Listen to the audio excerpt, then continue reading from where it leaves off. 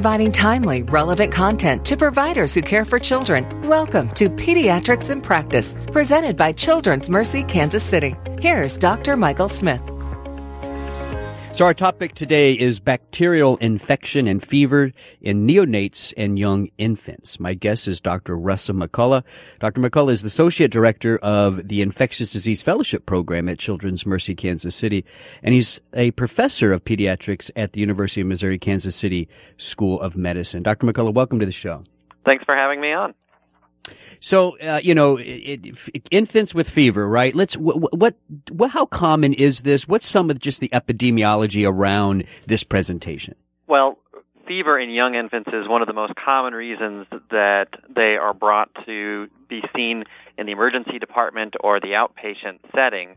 And a lot of that's because there's a concern for a serious bacterial infection, something like bacteria infection in the urine or the bloodstream or even the spinal fluid that can be indicated just by the presence of fever and no other initial signs or symptoms.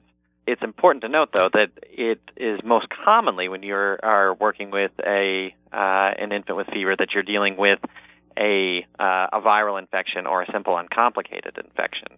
But it really takes having a discussion with a healthcare provider and a good, thoughtful exam to really help suss that out for parents.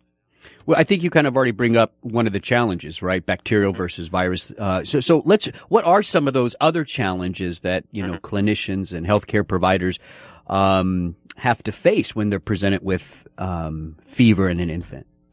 Well, the biggest issue is what is the appropriate evaluation based on an infant's age and how they've been doing according to the parents, and how they look on exam. And like I said, the most common thing that we encounter is viral infections, but there are certain bacteria that are commonly associated with infections in young infants. And in the office setting, which is the most common place where these infants are first brought, for infants in the first month of life in particular, the rule of thumb is often that you have to err on the side of doing a bit more testing than may ideally be desired by the parents to make sure that there's not an infection that, if left untreated, could result in some really serious illness.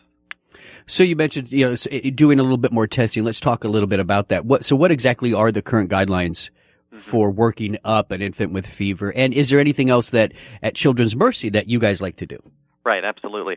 Well, the first thing I'd say is that we've had guidelines available for pediatricians for basically the last 30 years for helping evaluate these young infants. And they have not changed a whole lot during that time, though our vaccines and the diagnostic tests that we're able to do have really moved forward. And so a lot of the work that we do here at Children's Mercy, and that I do in particular, is focused on trying to get some of this new testing and this new understanding of what causes these infections nowadays integrated into the care that these kids receive.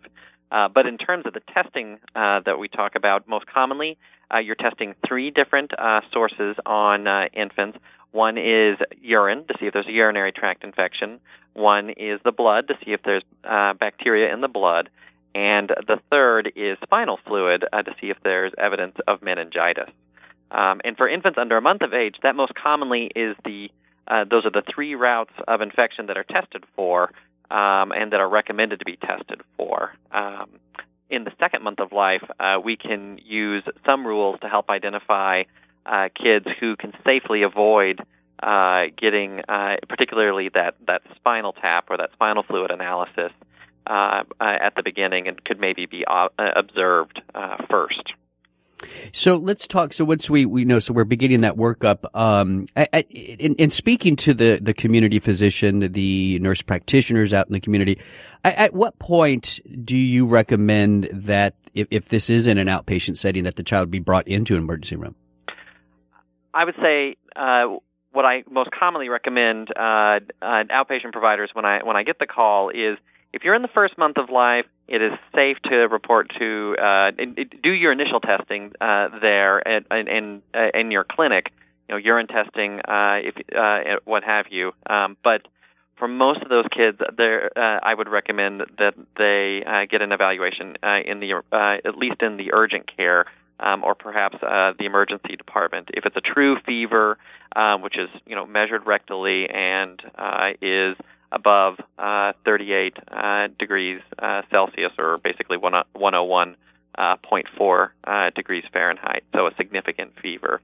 If it's sometimes it's a well-appearing infant who maybe was bundled tightly and may have seemed warm. If they unbundle and observe in the clinic and they're well-appearing and a repeat temperature is completely fine, then close observation and maybe follow up the next day is reasonable.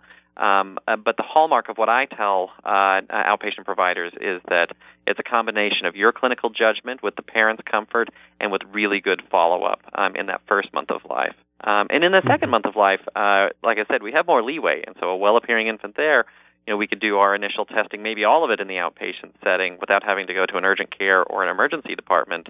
And for those low-risk infants, just plan for very close follow-up and good instructions for observation for the parents if they're comfortable with it. Yeah, and so Dr. McCullough, just to kind of conclude our conversation here, what would you like people, specifically, the community physicians, the nurse practitioners, to really know and understand about fever in an infant? Okay. I think there's three things that I think should be understood. One is that ensuring that we teach our parents the optimal way to take the temperature, which is still recommended either rectally without any temperature correction, or with excellent technique, sometimes under the armpit, can be acceptable. And that a fever in that first month of life is greater than 101.4 or 38 degrees Celsius. And that what I would recommend in the first and second months of life is, if they're calling in with a fever, bring them in, have them seen, lay eyes on them. The most important piece is that history and that clinician's exam, because outpatient providers know their kids better than anybody. Right. That's very good advice, Dr. McCullough. And I want to thank you for the work that you are doing at Children's Mercy. And thank you for coming on the show today. You're listening to Pediatrics in Practice with Children's Mercy Kansas City. For more information, you go to childrensmercy.org. That's childrensmercy.org. I'm Dr. Mike Smith. Thanks for listening.